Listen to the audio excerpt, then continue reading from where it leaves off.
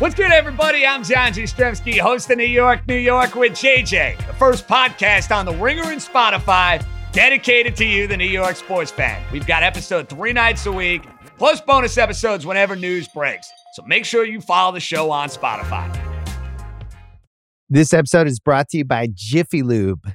Cars can be a big investment, so it's important to take care of them. I once got a car that I started out with 25,000 miles on. I got it to over 200,000 miles because I took care of it. You know how you take care of a car?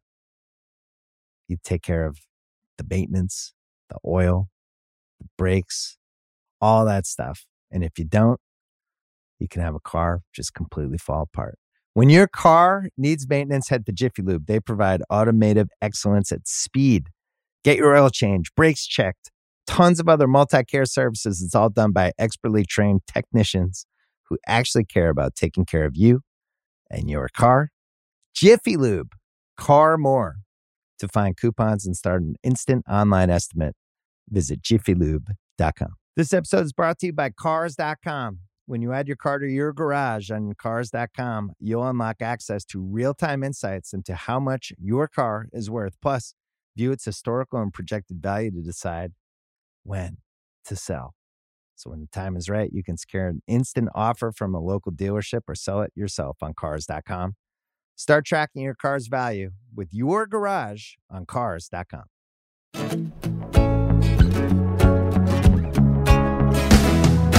Hey everybody, welcome back. This is Larry Wilmore. You're listening to Black on the Air. Appreciate you choosing this podcast to listen to.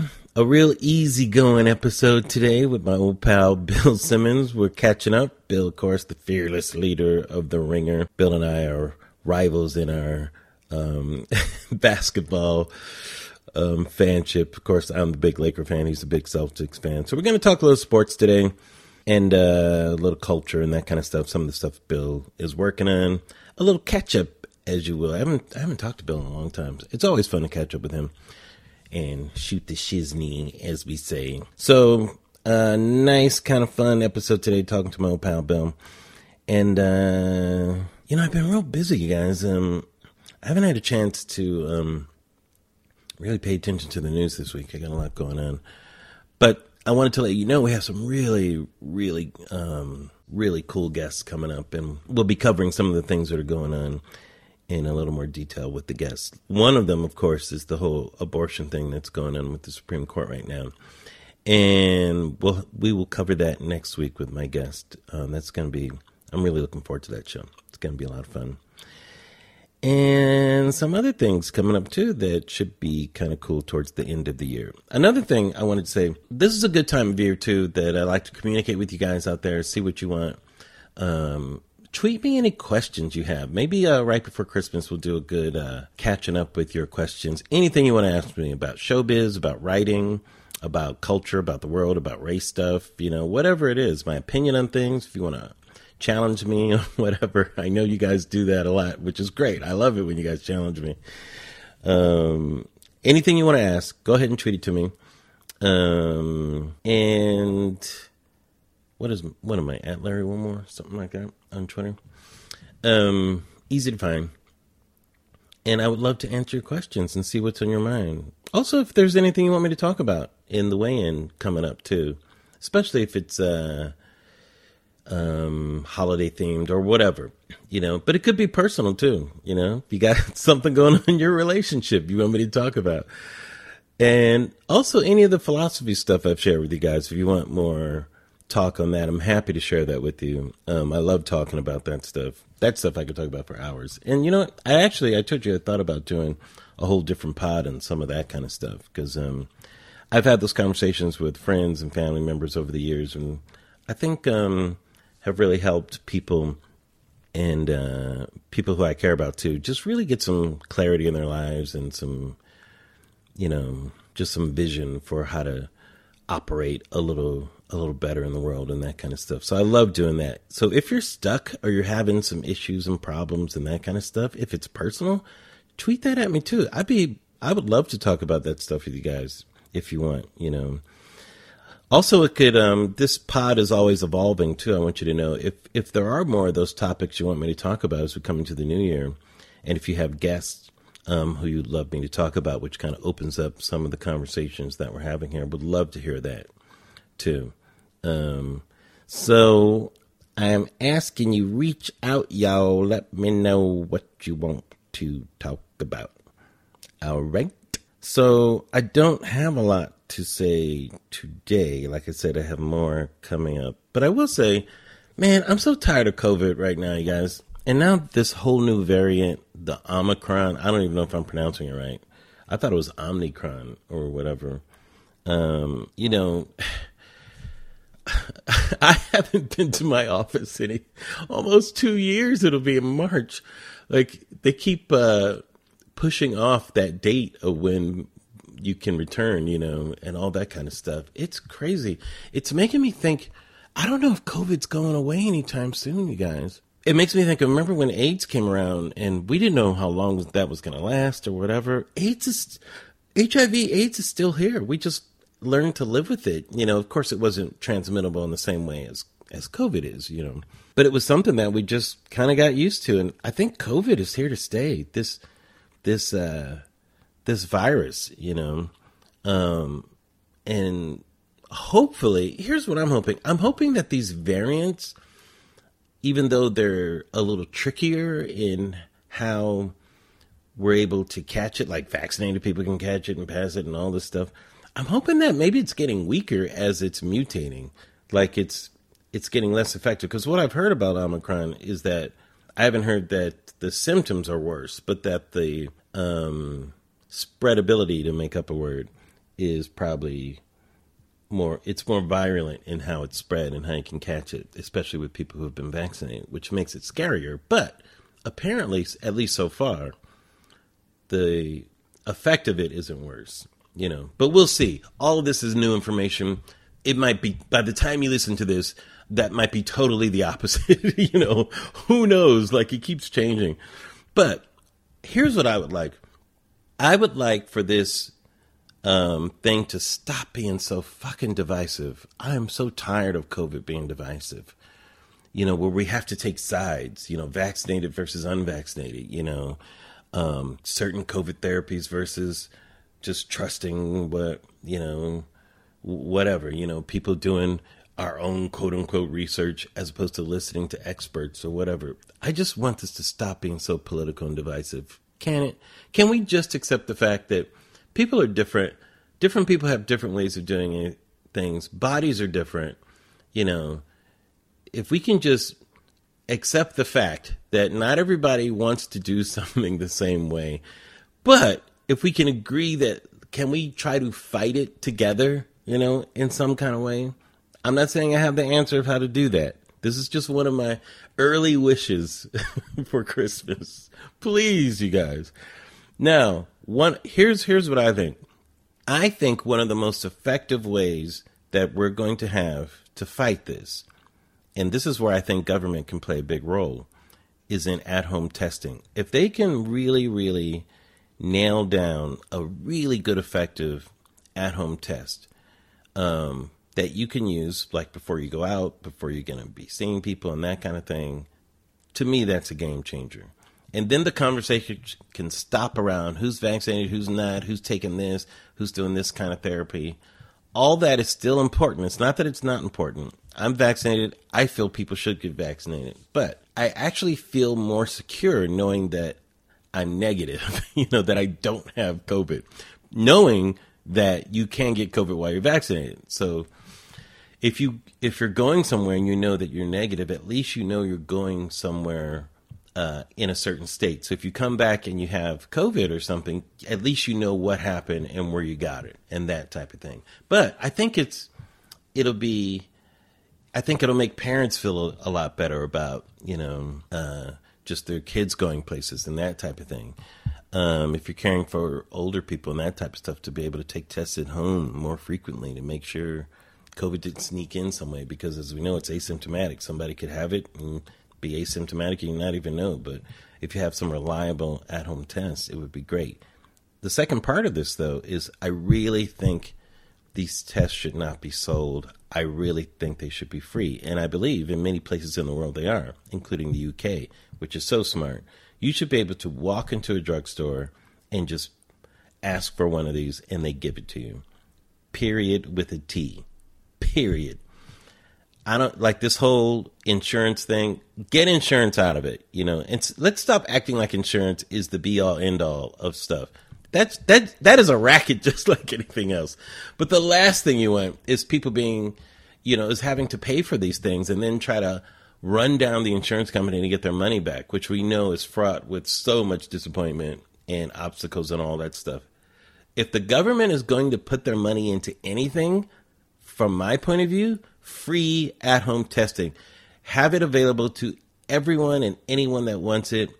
If people want it shipped to them or they want to pick it up somewhere.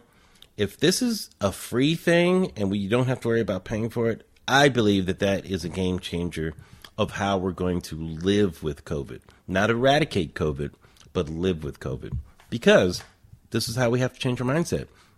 We have to stop acting like we're going to get rid of COVID. I don't believe that's the right mindset. We have to figure out a way of how can we live with COVID and not have to have the government locked down and all these types of things and all these restrictions that are hurting some of the businesses and everything like that, And I think having a reliable way to live with this, giving yourself a little more confidence in knowing that you don't have it, I think is a game changer. All right? So anyhow, that's all. Ain't got much more than that. Okay. All right. So, like I said, fun episode this week. We got a lot of fun stuff coming up before Christmas.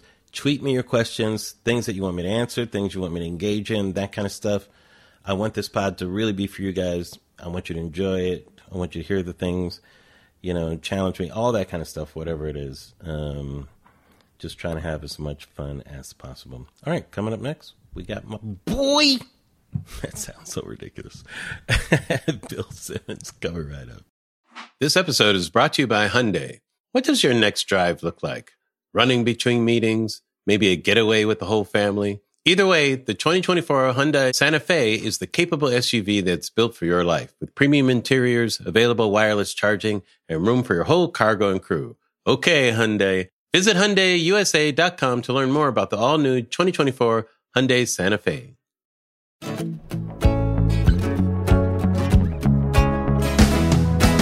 Welcome back, everybody. It's always a pleasure, honor, and so much fun to have my boy, Bill Simmons, the fearless leader of The Ringer and the loudest Celtics fan I know. I don't know a louder one. Not loud lately. I know. I feel the same way. But it's always great to have him on. We haven't talked in a while, and it's great to have him on. Bill Simmons, welcome to Black on the Air, my friend. How you doing? It's good to see you. We always would run into each other at the Ringer offices because you'd be taping, and now we're month 22 of the pandemic, whatever it is. I know. I never run into anybody. I wanted to ask you, how have you been? I mean, how are you holding up through all of this? Because it goes like, it seems like we're going to get out of it, and then we crash down again, like Variant and all that stuff. I know, and sometimes I feel like the media does manipulate this stuff a little. Yeah. There needs to be a third side. It's like there's that one side over one way, one side the other way, and there's that third side where this Omicron and everybody's going nuts, and then you read and it's like mild symptoms. It's like, all right. Well, so does this mean I can't travel for the holidays now because I might get the flu, which I got every year when I traveled during. Yeah. So I don't know what to make of anything anymore. But I have no idea. I do feel like it does feel like it's a cottage industry now to just make everybody freak out and panic constantly. I was watching Good Morning America this morning, and it was like freak out, freak out, freak out, freak out. Here's Alec Baldwin. Yeah. Michael Strahan's going into space. More freak out, freak out. And I was like, all right, I'm going to watch First Take. I'm going to go to my safe place, Stephen A. Smith. A different type of freak out, right? Yeah. At least it's a controlled freak out with Stephen A. I know. It's speaking of him, I was at the Knicks game last night. I was in New York, and you talk about just weird. So New York is pretty strict about vaccine mandates and this type of thing. You can't go to a restaurant. We had to show the vaccine. And then no one's wearing a mask inside. MSG. I'm like, wait a second. You guys feel that safe? It was very disarming because coming from LA, it just feels a little different, you know? I know. I had my daughter at a soccer tournament last week in San Diego, and there you can just go in places without a mask. Yeah. Right? You can be in an elevator without a mask in the hotel, Right. and then you go 90 minutes, and now I can't be in it. Now I have to wear a mask. And Right. you go in a restaurant, you have to wear a mask as you walk from the front door to the table. Then you sit down, you take off your mask. It's like, what is the point of all of this? Why are we doing this? I feel, yeah. And so much of the news is agendaized to make up a word. I just don't, half the time, I don't know what to believe or what's right. And if you use common sense, people will make fun of you, you know? Right. So my son played flag football. They won the title. Congrats to them. No masks. Now they're playing basketball, 8th grade basketball, masks. So they get to play basketball, the mask on. It's like, so was he less likely to get COVID playing flag football where you're blocking somebody and you're running your people's personal space over and over again? Right. Because we're outdoors, that's fine. But if I'm in a big gym, now I have to sit in the stands with the mat. So I don't know. And I'm vaccinated. I'm pro safety, all that stuff. But it feels like we have no coach. I agree. Right? It's like America needs a coach. We need Gene Hackman and Hoosiers. We need Bill Belichick. We need somebody who can just be our coach right now. Well, let me ask you this, because I think that was supposed to be Fauci, but how did he get so politicized? Like, I saw that happening in front of me, and I'm like, why is this happening? It's, it's part of the era. I mean, the real thing is if we just got rid of Twitter, everything would be a lot better. But with Twitter now, you can just go back and you can throw something in somebody's face. And with Fauci, they just went back to 60 years of stuff and whatever they could find, throw it against them. And then all of a sudden there was like a PETA thing and it was just undermine. I mean, he didn't have a great first month if you look back when the pandemic actually happened. There's some stuff. You can pull little sound bites out left and right. And it's not awesome for him, but at the same time, like I would like to think he cares about the welfare of human beings. I think he does. That he's educated, yes. Right? Right. But people would say that he's acting like God, but then would make his words like God. Like they had to be gospel, the things that he said. So they would make him accountable for having gospel, but then making fun of him for acting like God, they would say. Like, well, he said this. He said that masks weren't important, so how come all of a sudden they are? Because the motherfucker changed his mind, you know? Right. Also, we got more intelligence. More research came in.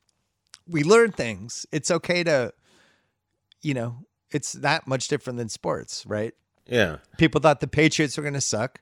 Mac Jones turned out to be the son of Jesus, and now the Patriots are good. The son of Jesus. People could change their opinion. I didn't.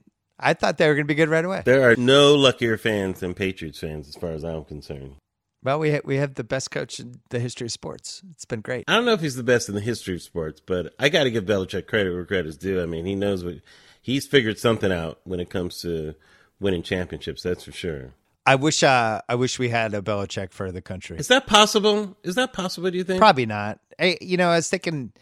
We did rewatchables about JFK this week, so I was like on a JFK deep dive, and yeah. And then you think about like what the reasons Oliver Stone made that movie, right? He was just so upset that as a kid, it was the most traumatic thing that happened to him, and he really honestly believed if JFK lives, we don't go into Vietnam. Now Oliver Stone goes to Vietnam, his life changes. So like a deeply personal film for him, but also an insane film. But also not realizing that JFK would have... Oh, he would have died completely. Exactly. He would have stayed in Vietnam. Yeah, exactly. It's nice to say now because you have no way of proving otherwise. Yeah. But, you think about what JFK meant back then, and probably it was because we had less information on everything. And people could be mythologized, all that stuff. I get it. But yeah, we don't have anything like that now.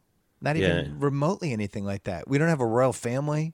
Yeah. I guess we have Beyonce. Yeah. I think music is the closest. Yeah. I think you're right. It was Oprah for a while, but then she got a little too political probably. And then people took sides with her. Yeah, that was, although she's better off than where Ellen ended up. Yeah. I feel like the left went after Ellen in a really bad way. That was nasty. I think people don't like phonies ultimately. They didn't mind her. People knew all about Ellen for years. I heard that Ellen wasn't very nice in the 90s. Right. You know, from people that have worked with her. I mean, I had never worked with her, so I'm not going to say for sure, but I'm just saying what I heard. You know, I heard these stories, you know. Yeah, but sometimes you never know, right? You hear stories about somebody and then you meet them and they're awesome. Yeah, and they could have had a bad experience. But it seemed like once she sat next to President Bush at the football game, like it was all over. That's what it seemed like. And then all these like attacks started coming out where, you know, her legs started being cut out from underneath her for stuff that happened years earlier, you know, as well as contemporary. It was really interesting. It's tough when this stuff comes out about the celebrity where it's like you're not allowed to make eye contact with them backstage kind of stuff. That's kind of insurmountable when like multiple people are like, yeah, you weren't allowed to look at her. You weren't allowed to interact with her in any way. And once people hear that, but that person is trying to present themselves as, oh, I'm everybody's friend. I'm your friend. Like, you know, that stuff never came out about Oprah. You know, as successful as she got, and I'm sure she had a big bullseye as it grew, but it was, I never heard like bad things about Oprah. Well, she had airtight NDAs though, right? Yeah, probably. Yeah, she did. I remember she was famous for that. Those NDAs were airtight. Like people didn't dare say anything. I think a lot of those people that are at the top, like many of them are kind of dictator-like, you know, and can be a little crazy. It's just that, like in my business, in showbiz, so much of it, Bill, was so normalized for so long. And that's why, as far as my business is, nobody was going to tell on Ellen because first of all, I felt it would have been unfair to say something about Ellen because there were 1,000 guys who were worse than Ellen. And it's like, why are you picking now to pick on the woman who's just like these horrible guys? You know, I mean, it doesn't make sense to say that, but that's how I felt about it. Like, why are you picking on Ellen now? Look at all the guys who have been monsters. And Bill, monsters. Like, people couldn't even, they wouldn't even believe you if you told true stories of the showbiz monsters that have walked the earth. I mean, sports is definitely like that too, right? Is sports? I always felt showbiz is worse. Are the sports people... Who are the worst in the sports people? Is it the athletes or the people like the managers or those people around them? I mean, I'm sure in wherever we are, if there's celebrity and power, people are going to act badly. Right. Right. And you could even be in Bristol. I mean, the stories I have about some of the shit that went down in Bristol, you know, for ESPN. Right. It's everywhere. If somebody has power and That's true. Not a great moral compass, who knows? Who knows what's going to happen? But yeah, the Hollywood's different though, because you have, that's probably the worst, right? Because there's a lot of money, a lot of ego, people willing to do anything to try to get ahead, and then people trying to take advantage of that. And it's just like a Molotov cocktail of a disaster. Well, and also you have the actor is the wild card, because the actor is somebody whose job is to have their emotional life be at the forefront, you know. That's what they manipulate. And they could be very fragile people, but that's why they're talented. You know, it's that fragility that allows them to do that, right? But they're not always equipped with having all that. I mean, just because you're good at that doesn't mean you're equipped at getting all the attention that comes with it, you know? Yeah, and that's a big piece of this, right? Whether you're a musician or an actor or an athlete, when really good things start happening for you and you become an actual real celebrity, I mean, think of all the great art that's just stem from just that dilemma, that 2-3 years when you're now super famous and you didn't realize your life was going to turn upside down like that. I mean, even Issa, who I think has handled it great, but even think of her, like she went from nobody knew who she was other than me. People who were real comedy. Right. Yeah. People who were real kind of underground comedy, or people on the internet, they knew who she, like Rembert knew who she was, my friend Rembert, but nobody really knew who she was. And all of a sudden she has a show on HBO. Yeah. And now you're getting recognized overnight. It's happening, you know? And that was like in the Music Box series, we did a documentary about Alanis Morissette. And I was, you know, most of the time when you do like the music series, one of the reasons we wanted to do the series the way we did it was we were focusing on specific angles versus like beginning, middle, and like sweeping 50-year career retrospective.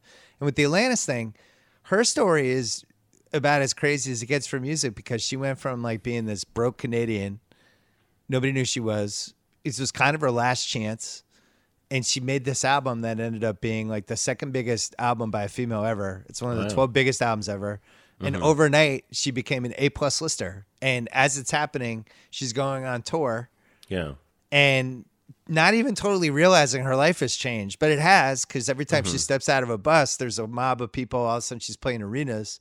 And this is happening when she's like 20 and 21. And then there's the backlash. And then there's the people going, oh my God, what an angry bitch she is. Oh my, did you hear that? You ought to know. What's she so angry about? And then that becomes the narrative about her for 6 months. She has to fend off this angry bitch narrative when that was one song. The album's like one of the best first albums anyone's ever made.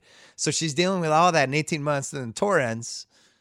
And it's like, where am I now? I don't even have a house. Wow. I just sold 20 million albums, and I'm an A+ lister, and everybody wants to do something with me, and I don't even have my own apartment. Yeah, it's fucked up when you get a lot of fame but not a lot of money, or you don't get the trappings of it, and then the fame goes away and you never capitalized on it, or you know, it's kind of ephemeral like that. That's happened to a lot of people, you know, where they got a lot of attention but nothing came of it for them. But people think because they were famous for a while that somehow they're rich, like those two go together or something. Well, it's usually bands, right? Where you have that one hit album and there's 5 guys, they're splitting everything equally.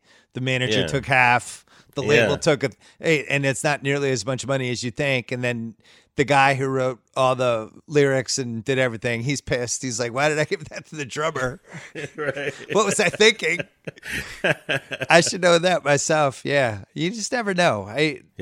I've always, it's an angle that's always fascinated me, and I think there's been some really good stuff written about it, and there's been good documentaries about it. There's been good movies about it. I'm fascinated with fame. I always have been.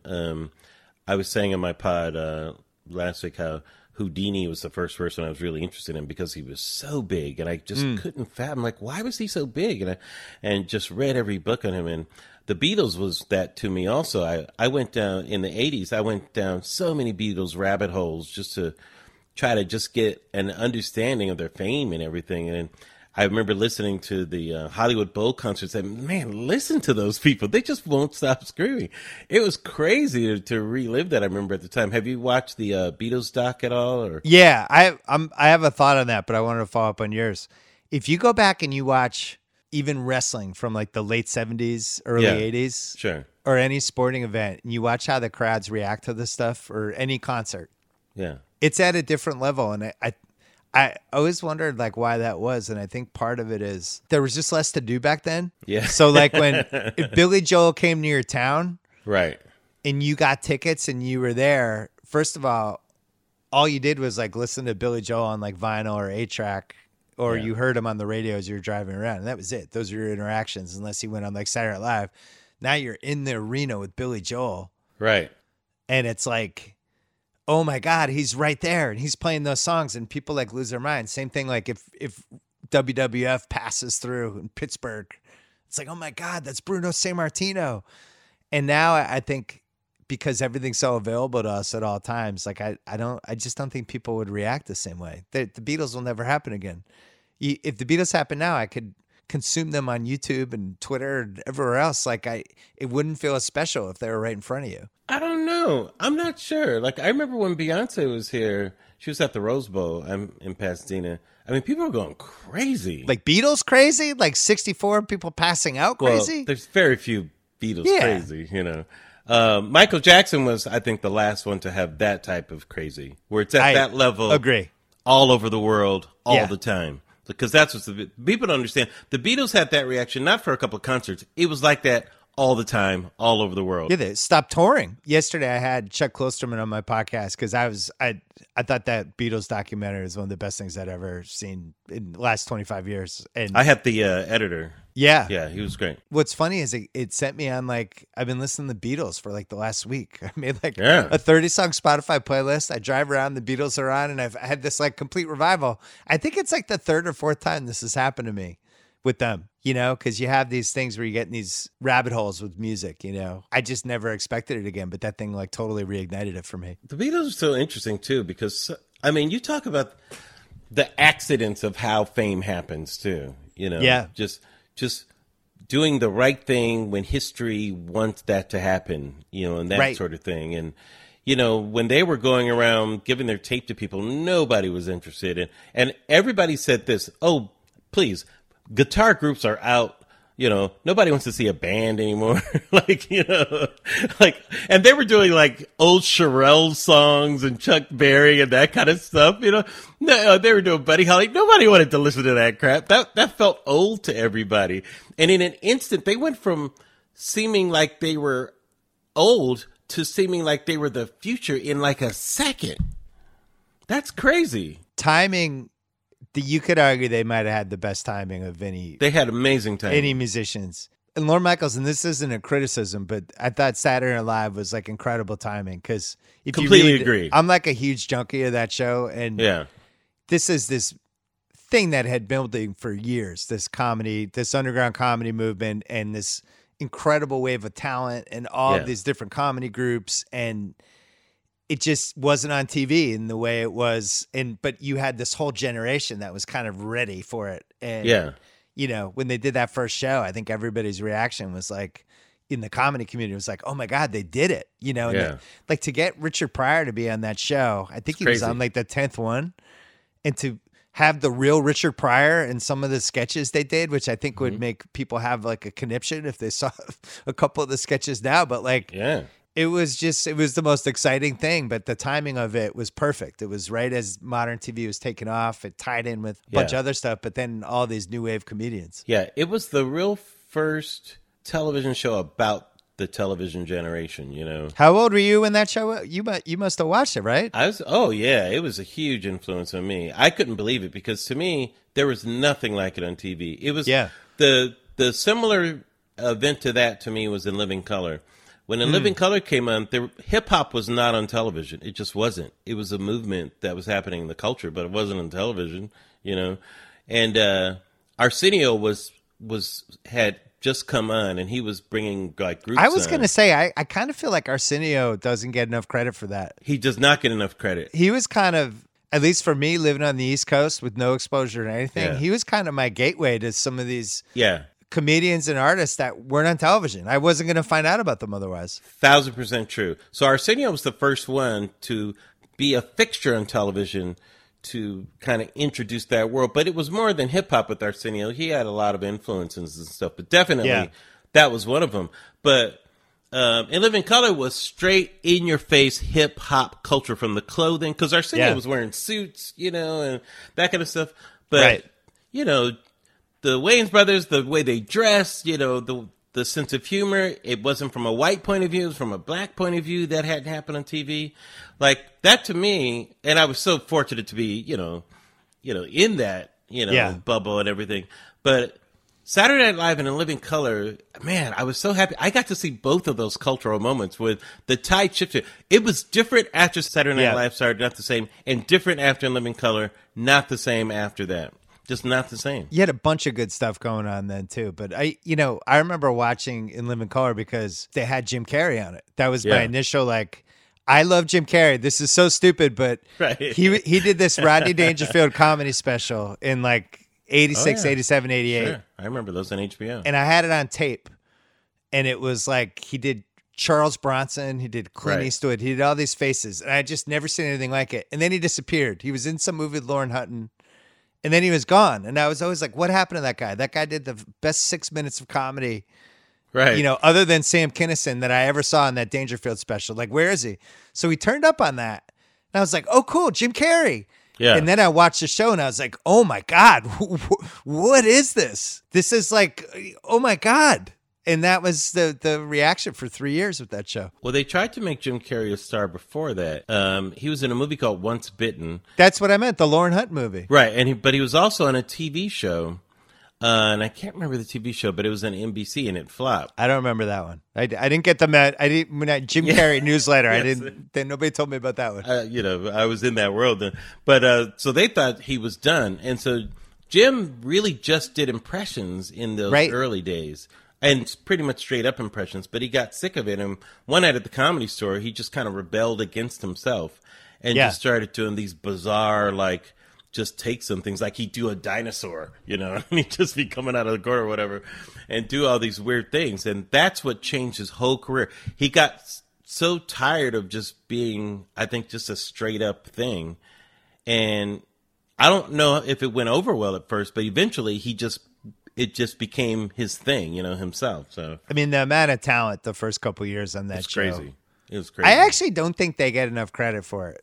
Once again, I know.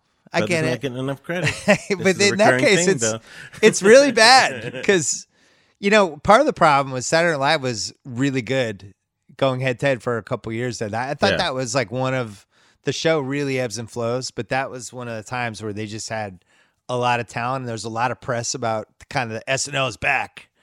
And so In Living Color kind of became a little more underground, which I think really helped it in a way because then people started rebelling against like the establishment SNL. Then SNL started losing a little bit.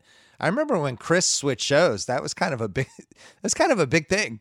Chris Rock. Yeah. Yeah. Cause it was like, whoa, okay. Switching teams. But, in general, the 90s, when you think of how we've talked before about the 80s, like how few black characters, black shows were on, and then all of a sudden it really flips, starting with that show and a couple others, and then you get Martin in there and Fresh Prince.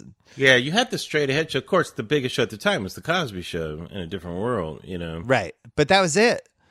And you had Isaac the Bartender for a couple years. Yeah. Back in the 70s. And George and Wheezy. But what's interesting about Saturday Night Live, with the exception of Eddie Murphy, who ironically was there when Lorne Michaels was not. And right. This is no shade against Lorne Coincidence. Michaels. Yeah, he was 19. But I felt like they never knew what to do with black performers. They just didn't. Well, they fucking had Damon Wayans. Didn't know what to do with him.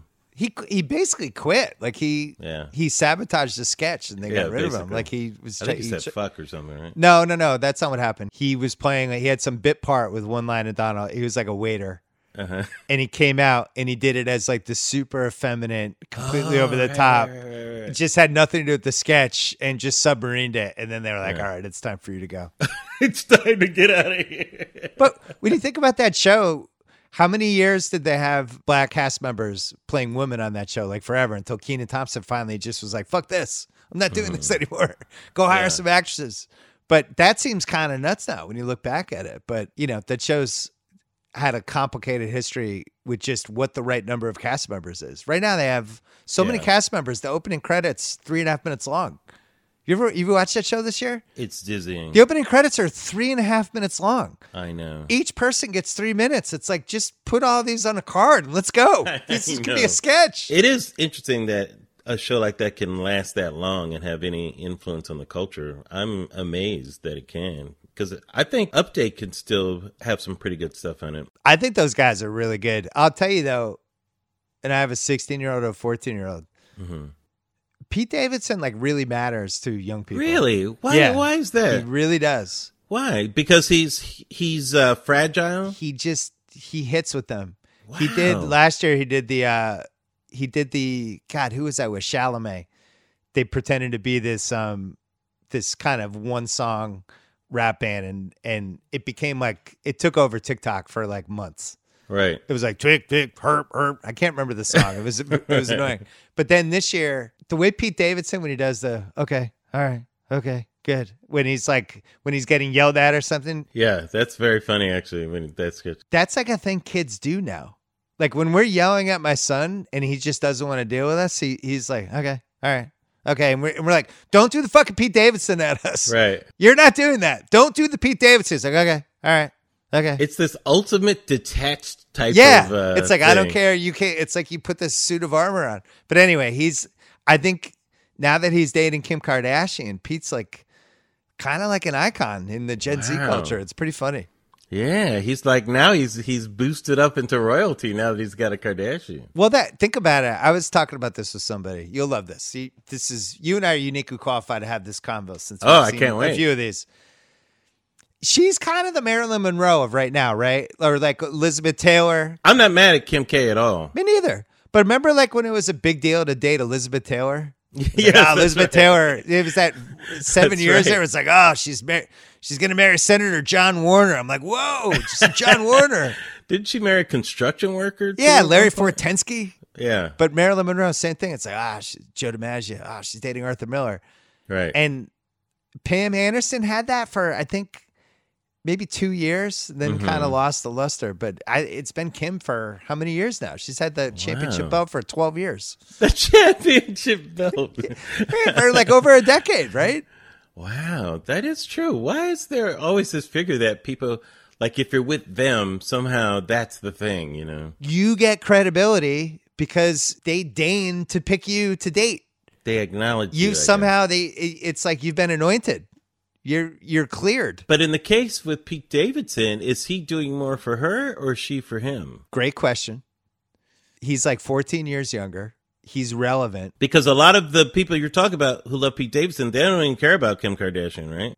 Right. But I think everybody knows who she is. And I do think she's really well liked. She's probably one of the least polarizing celebrities because if you go at her, she has this whole army of people that will just come at you. So now there's like a fear factor of like being mean to her. I think she's done some good stuff out in the world too. And I really had to give her credit for a couple of things. She did a lot of interesting things, in the social justice world. But I thought the way that she handled herself when Kanye was going through a lot of the public mental illness things. Yep. And the way she some of the language she used and the way she kind of showed support, she was never negative during a lot of that. I was like, wow, this is how you do it. Because they were having issues and problems and stuff. But I thought she showed a lot of class during that period. The last film that we did is about Juice WRLD for the Music Box series.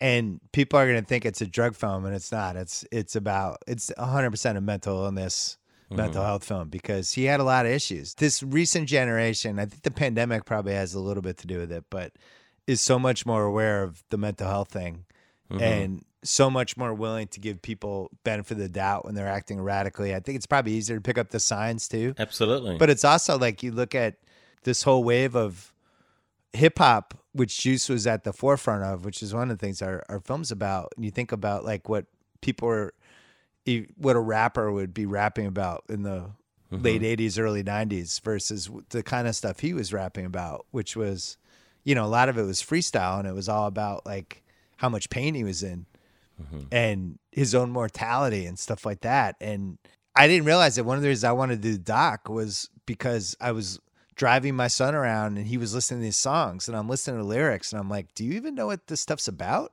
And that my son and his friends, like they kind of knew what it was about. They got it. Like I don't think they were smart enough to really process like big picture stuff with it, but they understood what he was singing about. Well, tell us about Music Box. How did this idea come about and tell us exactly what you're doing? It came about, it was really started after I saw the documentary about the Eagles like in 2013. I remember that. And I wrote a big piece about it for Grantland because I loved it. And I thought like, this is the kind of music, I didn't really like most music documentaries. And I really liked how they did it and how kind of focused it was. And it kind of skimmed on all the extraneous stuff and what somebody was like in the second grade. And the part one of it was really focused. And, I'd had the experience with 30 for 30 and doing 2 volumes of that. Right. I think one of the reasons that succeeded was how focused it was. And we really tried to tell 30 stories. And instead of doing like a giant sweeping sports documentary, we were doing stuff like Reggie Miller versus the Knicks and things that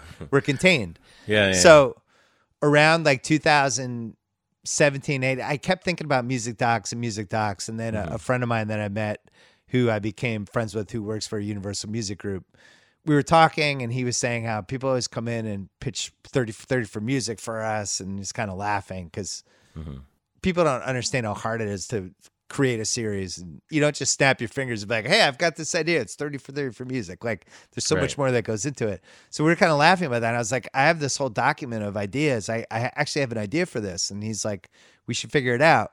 It took 3.5 years. It was, the first 2 we wanted to do fell through. And unlike sports, you're dealing with labels and musicians and artists. And there's so many different ways it can go wrong. And rights. If you're going to play music, right? Rights, licenses, publishing stuff or multiple people in the publishing. So the thing that we really cared about was, can we borrow some of that 30 for 30 DNA about like working with filmmakers we like who are good? Who have some sort of vision, and either it's our idea or their idea. It doesn't really matter. We're trying to meet with people, and sometimes we had the idea, sometimes they came. Like the Kenny G doc that we ran last night, which just got named one of the best films by the New Yorker. That was her idea. We brought her in to talk about another idea, and she's like, "No, I actually have this Kenny G idea," and she sent this incredible pitch, Penny Lane. And it was just clearly, wow, I want to go tell that story. That's good. So we try to gravitate to stories, and the fact that each one is done by a different filmmaker, I think is a real advantage, because it feels a little, and then trying to figure out, instead of like the big sweeping beginning, middle, end, like what is the focus of each one? So the Atlantis one I described before, the Kenny G one is about this guy's been one of the most successful musicians the last 40 years. And most people love him. And then there's this undercurrent of people who are like, fuck this guy. and he's aware of it. So we initially called it Kenny G as the last laugh. Kenny, yeah. Because he gets it. And he's like, it's cool. I've been really successful. I've made a lot of money, and some people don't like it. That's fine. I'm good with it.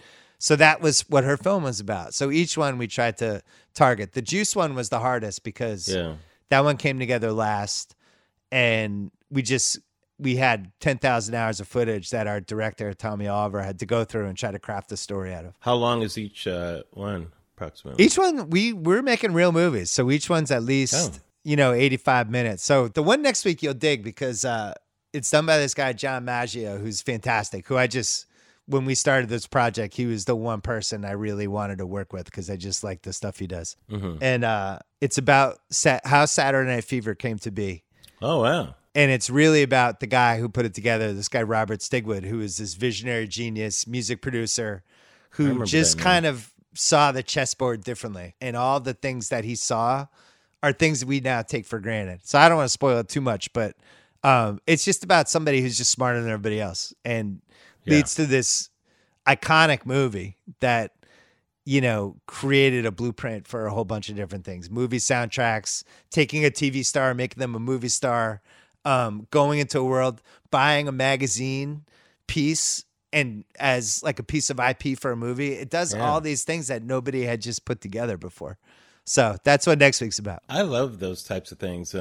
American Graffiti was that type of thing where George Lucas really almost wrote that movie around the music, as opposed to putting the music in, into the scenes. He mentioned that, the music in that movie was such a part of his life at that time. And he just said, I want this song here, I want this song there, I want this song in this part of the movie. I think Paul Thomas Anderson did that with a couple of his movies too, where he just kind of knows as he's writing the scene what song should be playing. What the soundtrack is, I'm not musical at all, but I love music. But like, even watching the Beatles hash out their stuff, I was so fascinated by Paul playing the riffs first, and not caring what the lyrics were yet, and just trying to get, like, he's at the piano and he's playing Let It Be, and he knows he has the hook, and he knows he has the da-da-da, Let It Be, but he doesn't know anything else. Right. And he just kind of keeps going and going and going. And same thing with Get Back, when he's like, he's got JoJo, and then all the iterations of it. I thought I just couldn't get enough of that.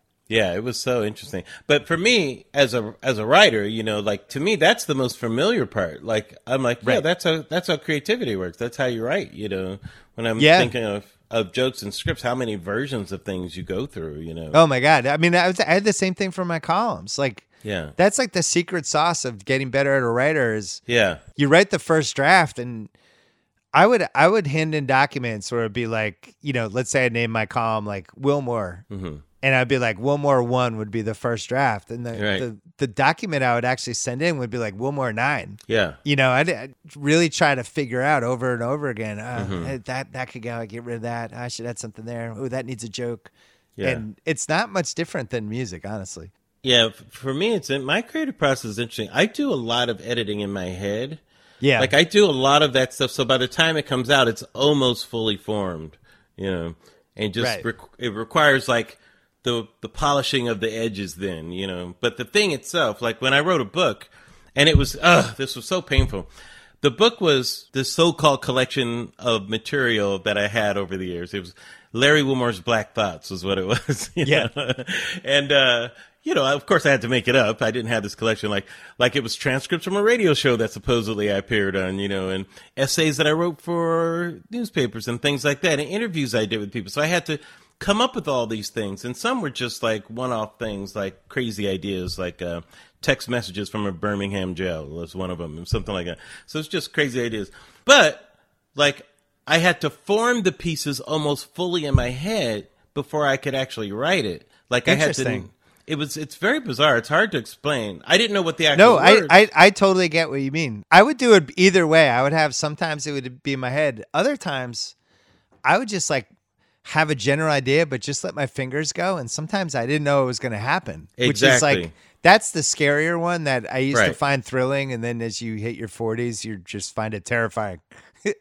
I remember I wrote one. It was called "Bring Back the Shetland Negro," and what that one was about, it was supposedly this essay I wrote where I claimed that America was at its happiest when Gary Coleman and Webster run TV, who I call the Shetland Negroes because they only grew to a certain height, and that's when America was happiest. And that idea just popped in my head. My head. I didn't know how I was going to write that essay, but I knew that it made me laugh, and so. Once I formed that, then I'm like, okay, where am I going with this? And what's the idea, and you start framing like, okay, that joke I got to save for later on. So I got to fill this into there. And it's a real fun process of like figuring those things out. And then it just like pours out of you as you're writing it at the typewriter or the computer, whatever. Yeah, sometimes I would write out pieces of things. Yeah. And I'd be like, at some point, this will be relevant. I remember one time I was doing TV the second year I was on Countdown with Doug Collins, who I really liked. And he would tell a lot of stories and we would talk a lot about basketball. And he was like this big, emotional, big picture guy. And one day we were talking about genius and about the concept of genius and could basketball players be a genius? Because he was like, Jordan was a genius. And I had spent time with Bill Russell like probably like a year or 2 years before. And Bill Russell could still remember the sequences of plays and games that he had been in like 60 years earlier. That's crazy. And so it's like, that has to be some form of genius. And Bird was the same way. Bird, you could just bring a game to him. And I think Magic was the same way too. And I had spent time with Magic the year before, and Magic just had the recall, and he's just clearly a genius. Right. So we were talking about, is LeBron a genius? And my instinct was yes, because of how high his hoops IQ was and the things he saw and how he could move around. But he was so physically overpowering. It's like, all right, is he a genius? But he's also like the biggest freak athlete we have in the league. Like, that's kind of crazy. So Doug was like, he is a genius. So anyway, I wrote this whole thing out, and I was like, it wasn't quite a column. I didn't know what it was, but I had this whole piece of it. And then LeBron that summer, he went back to the Cavs. And I was like, I got to write something about that. Genius and I was move. like, now I can do the genius thing, because this is actually part of his genius. He knew that Miami team was done. He knew he shouldn't stay with Wade and Bosh. He knew the titles were not there anymore. He actually knew the genius part of it was like, he made it seem like always want to go back to Cleveland. He went back to Cleveland and win titles. And the fairy tale story of bringing the Cavs the title, all that stuff. But he was going back because that was the best basketball move. They had the number 1 pick in the draft. They had Kyrie Irving. They had Tristan Thompson and Deion Waiters, and they had an owner that was willing to spend money. And it was a better situation than staying in Miami. And that he saw that because he was so smart. So my ultimate decision was, that guy's a genius, and he is. That almost seems like a genius at GMing rather than at being an athlete. That feels a little different to me, No, but I meant like he's a genius in that you wouldn't have guessed at the time. Of having vision for where he needs to be. We wouldn't have known that Miami team was done yet. I mean, you could have guessed. Never would have guessed it. They were the favorites in that finals, and the consensus was like, well, if they keep Wade and Bosh together and they just add some stuff, it'll be fine. But he smelled something. He smelled like a scent from that situation. He's like, I'm out. I can't win titles, so I need to win more titles. I got to catch Jordan. I only have 2. I got to get out. I'm not going to win another one here.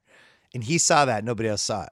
What do you think makes a genius athlete as opposed to somebody who's just really talented? Like, what makes them a genius? It's a good question, because I don't feel like Giannis is a genius yet, because I think he's figured out how to maximize his athletic gifts. So you can not start out as a genius and then you can become a genius, do you think? I think it's possible, Really? but I think it has to be in you in some way. I think LeBron was always the best at basketball from age 10, right? And it couldn't have just been the athletic gifts. There was something about how he used his teammates and how he understood sequences of games and the strategy of it that was just different. And he always had it. He had it when he came into the league as a rookie, and Bird, I was there for Bird's rookie year because we had the tickets. It was just completely different. He was clearly, he saw things that other people couldn't see. And I think LeBron has a lot of natural gifts, obviously, but his sense of like when a game is going sideways or when to insert himself in a game, how to read the situations and things like that. Like he still is the best at that. Yeah. Like he's the smartest guy in the league other than maybe Chris Paul. It's like 1A, 1B. But he doesn't have the same physical gifts anymore. It is interesting because when I think of Magic, who's my favorite player, you have Larry Bird. Magic was clearly a genius from the beginning. Like from the beginning, he got it from day you one. You saw it in college. Like he just saw the court in a way nobody on the court saw it, with the possible exception of your boy. Yeah, they're tied. It really made them stand out. But he also way. understood personality and chemistry. Like. Right. He went to the Lakers and he understood I have to win over Kareem. I have to win over my moody center. Also, that he had to let Kareem be the cap. He even called him cap. All he did was suck up to him. He didn't care about pay him Robin. homage. Yeah, this is my guy. He's cap. You never heard those stories about, Magic doesn't want to be Batman and Robin. He wants to be Batman. Never. Magic wanted to win. He didn't care about any of that stuff. But that was in the mid 80s. One of the reasons it probably took an extra year for Magic to take the car keys because he had so much respect for Kareem. Oh, for sure. And they lose in 86. Kareem's getting old now. Yeah. The Rockets demolished them. And Magic honestly wasn't assertive enough. And you look at the difference of him in 86 versus 87 when they won again. And now he's like, now I'm 25 a game. The ball's in my hands at the end of games. I have to score more. Everything has to run through me. And Kareem is a supporting guy. But that's a really hard thing to admit, Yeah, but that was Pat Riley. Pat Riley took him aside and told him he told him they had to be that way. Yeah, that was the other thing. Magic listened to his coach. Right. Well, that ended around 89, 90, I think. Yes, exactly. Riley had one last year there where those guys were all like, "Hey, we're good with this. It's time for you to go. You have no speech left that can inspire us." I'm going to separate something now. I think I was trying to think in my head, like if I ever thought of LeBron as a genius, and the way you were talking about it, I go, yeah, I guess you could say that. I guess in some ways he is. But there is a different type of animal that exists too. And there's the genius, let's say, and then there's, let's say, the artist, which may not necessarily be the genius, but like Steph Curry to me is the artist. I agree.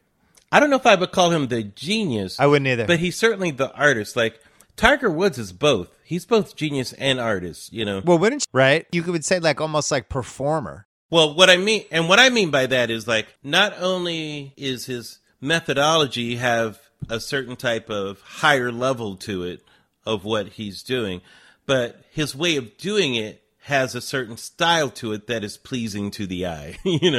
That's the artistic part. And like when Tiger won the, I think it was the British Open, and he never used a driver. He just used an iron the whole time. I think it was 2006. It was like you were watching a Picasso being painted right in front of you. That's what it felt like to people. Yeah. It was the most amazing thing I had ever seen in terms of a sports thing.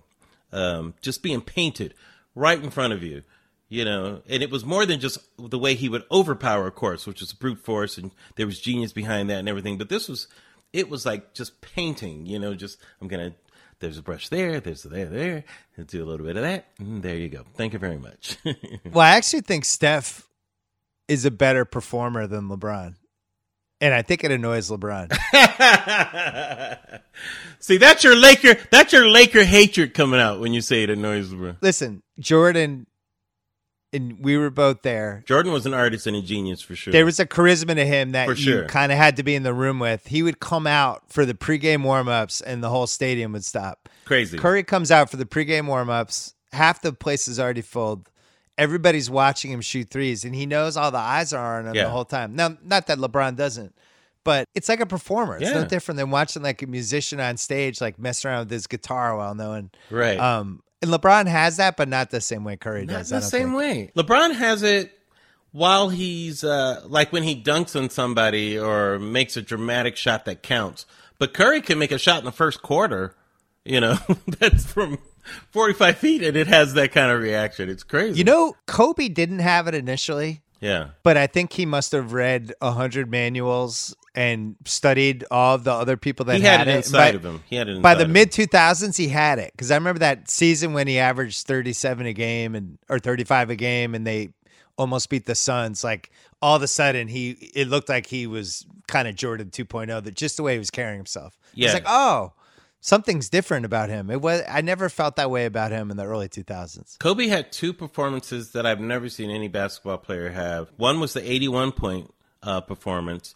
That was crazy because a lot of those were 3-point shots too, and shots from all kinds of places. It was nuts. And it was a come-from-behind victory. Yeah. The other was his last performance, Bill, 60 points. And he could barely walk. People don't realize Kobe was so hurt during that time. He almost didn't play. Byron Scott, I think Scott was the coach at the time, but I remember there were a couple of games before he couldn't play, like his knees were shot and everything. Kobe played with everything hurting. He just didn't care. And he just barely made it onto the court for that game and dropped 60. Well, that's kind of the last stage, right?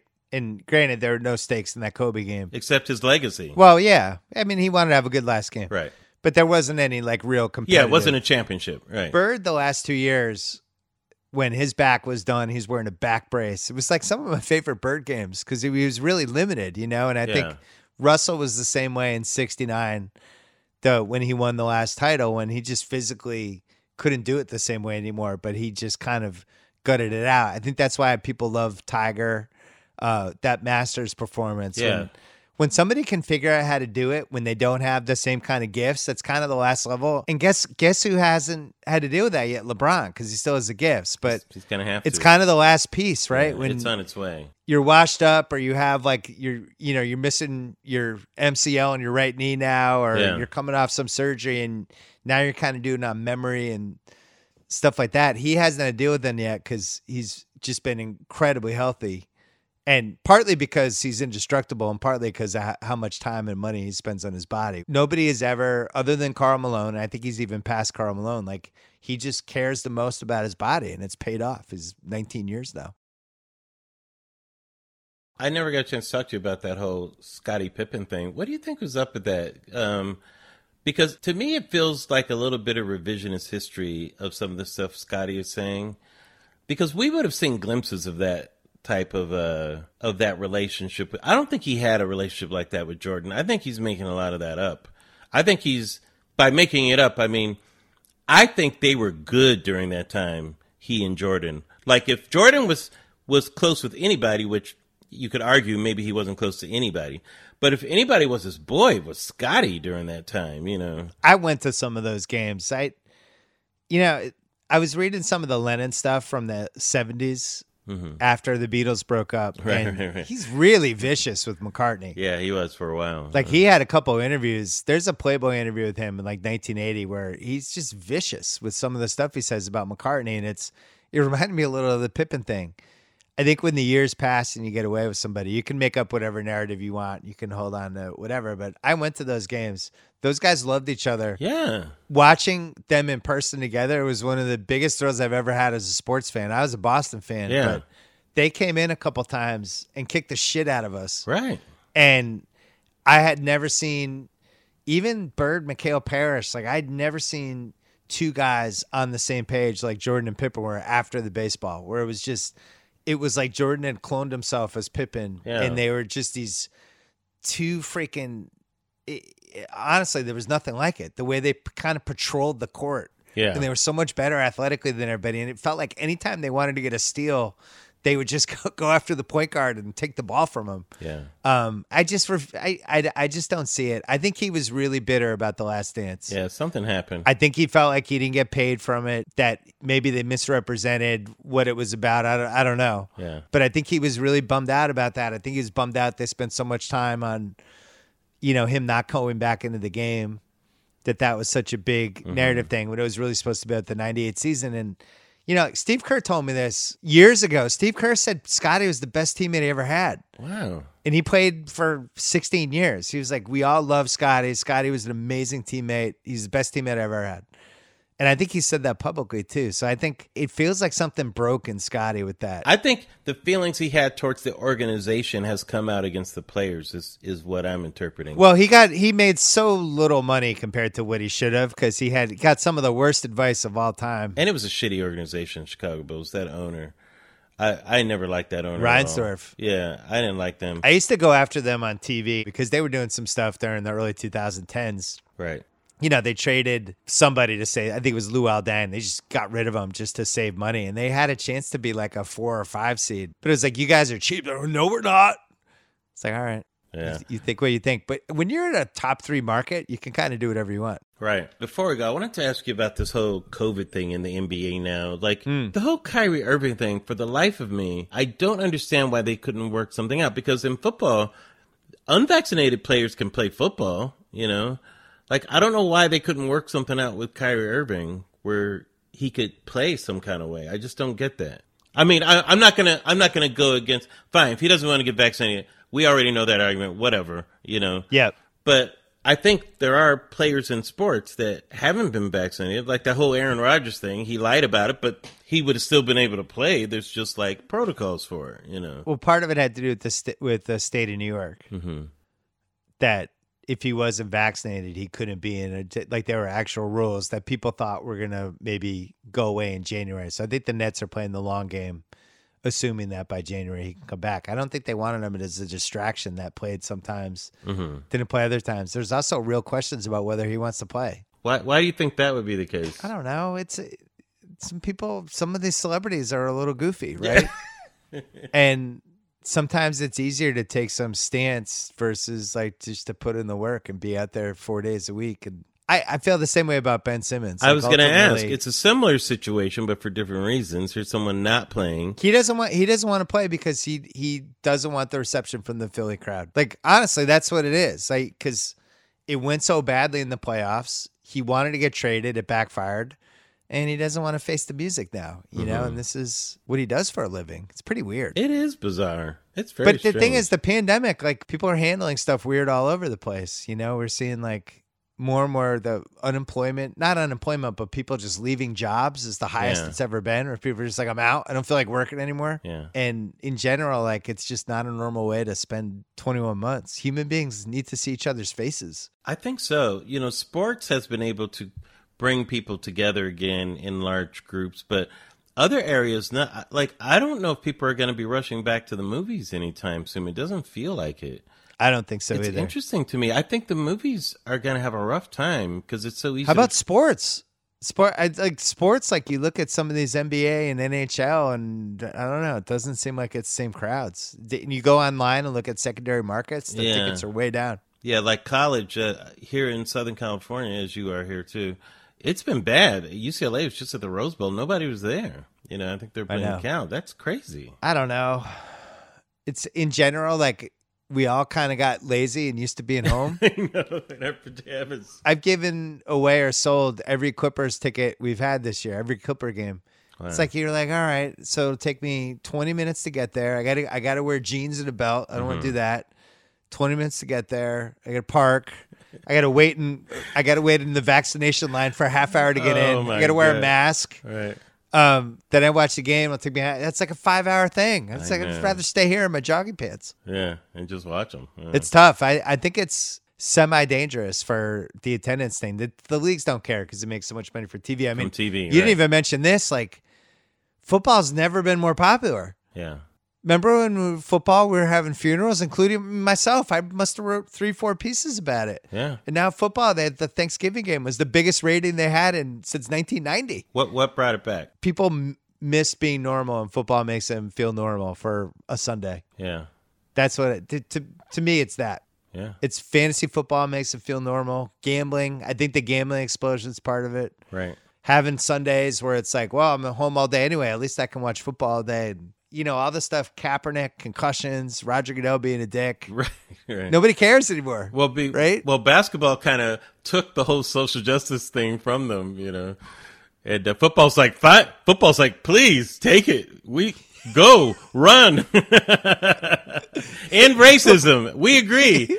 Go for it. You want China too? Yeah, take that. Yes, exactly. Yeah, basketball is a godsend for football. Yeah. Now the national anthem goes at the football game. People are standing and crying. Oh, I missed you, national anthem. Thank God. Yeah. Well, football, they just made it clear. This is our brand. Yeah. Take it or leave it.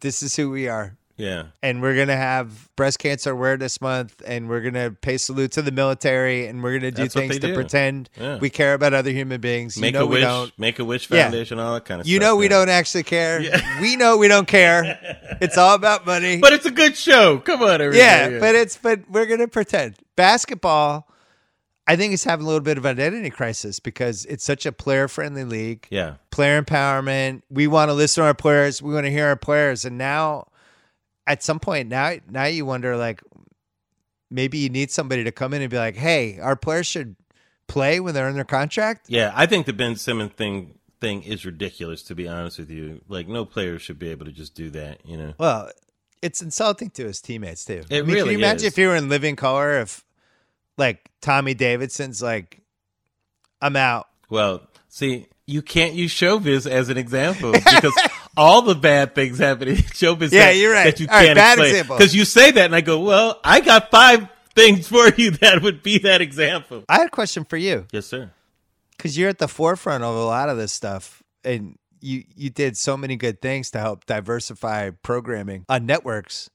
And now there's been such a dramatic push the last couple of years, and we're seeing all of these people of color creating all of these different things. And it's like this, it's like now like almost like a generation. Right. You know, like we'll look back and we'll think like 2019, 2021, where it's just this sea change of content that's really interesting and different, and people funding it in all these different ways. And now it's just a really cool time. And I just like you were there from the beginning, but you must feel like a proud dad watching it, right? Oh, I just had this conversation recently with some people because I had to bust those doors open, and you know, and I'd say I would open the door and then tell everybody to run in, you know, and that type of thing. And I did it on purpose because I knew at the time how limited those opportunities were, you know, like, so 20 years ago when I was doing the Bernie Mac show, single camera show, there weren't many on the air, but I was hiring black female directors to direct single camera comedies. Like, nobody was doing that.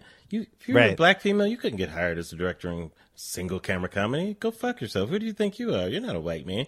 You know, what makes you think you can do this type of thing, you know? And now it's like no big deal, you know, that type of thing, you know, that people can just operate in the business in different ways and in different forms without needing gatekeeper permission, you know, which I think is fantastic. There's so many great parts for diverse actors now. And I was thinking, like, if it's a little like sports where you think like Viola Davis. Yeah. Like 32-year-old Viola Davis, if she time machined and went in here now, would be like one of the most powerful people in Hollywood. And back then, she like couldn't even, you know, find maybe one good role in 3 years. She's in like Black Hat playing an FBI agent. Yeah.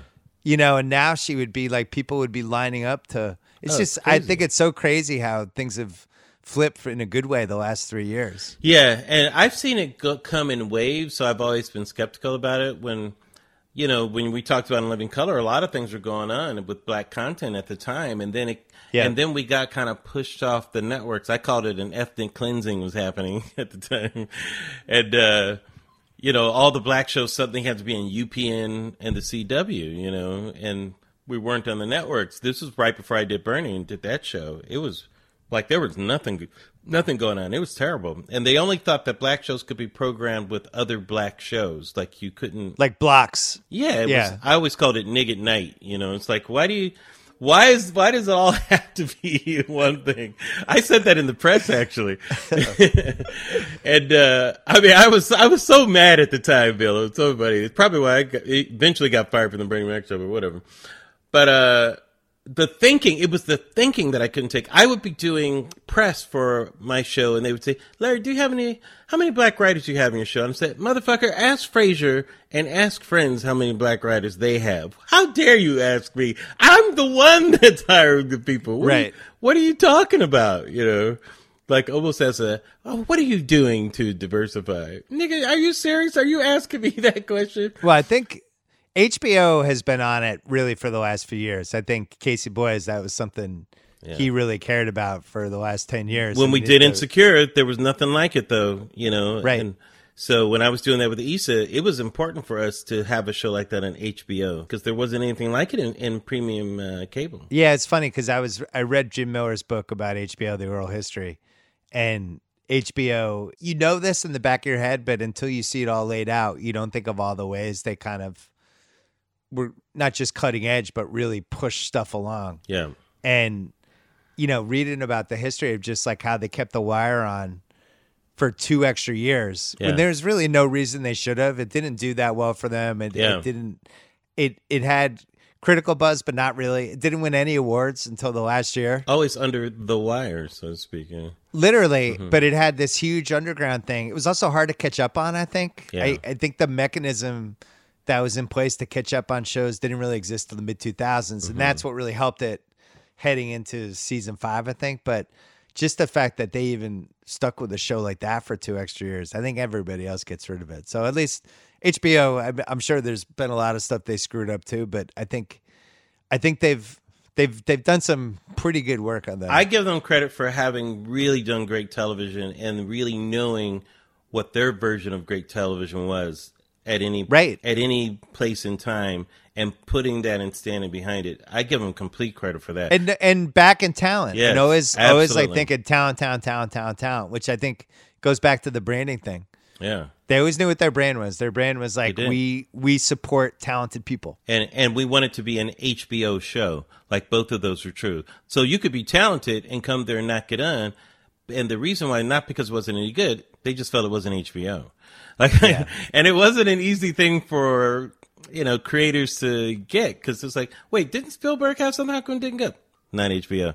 It's like, so it doesn't matter how big you are, or you could be a complete unknown. Oh, that's HBO. Thank you very much. You're on, Yeah, it's funny when you see shows on other places that seem like they just should have been an HBO show. Yeah. Like, I always thought The Affair was like the perfect That was HBO Showtime, show. I think, can't right? believe, it was Yeah. Showtime, but I can't believe that wasn't on HBO. I think Homeland would have been a good HBO show. Oh, Homeland too. was awesome. Like, Showtime was Yeah. kind of doing HBO there for a couple of years, so then HBO grabbed their cornerback. The first season of Homeland before it got crazy.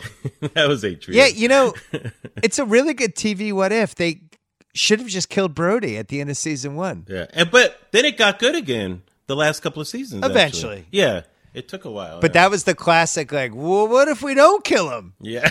It's like, okay, so what's going to happen in season 2? Well, Now we we'll have to figure come it up with out. these crazy things. That's where network executives gone wrong. Hey, what if you don't kill Brody? Oh, man. All right. You guess what? We should have killed Brody. Bill, what else is coming up? Anything else coming up you want us to talk about before we let you go here?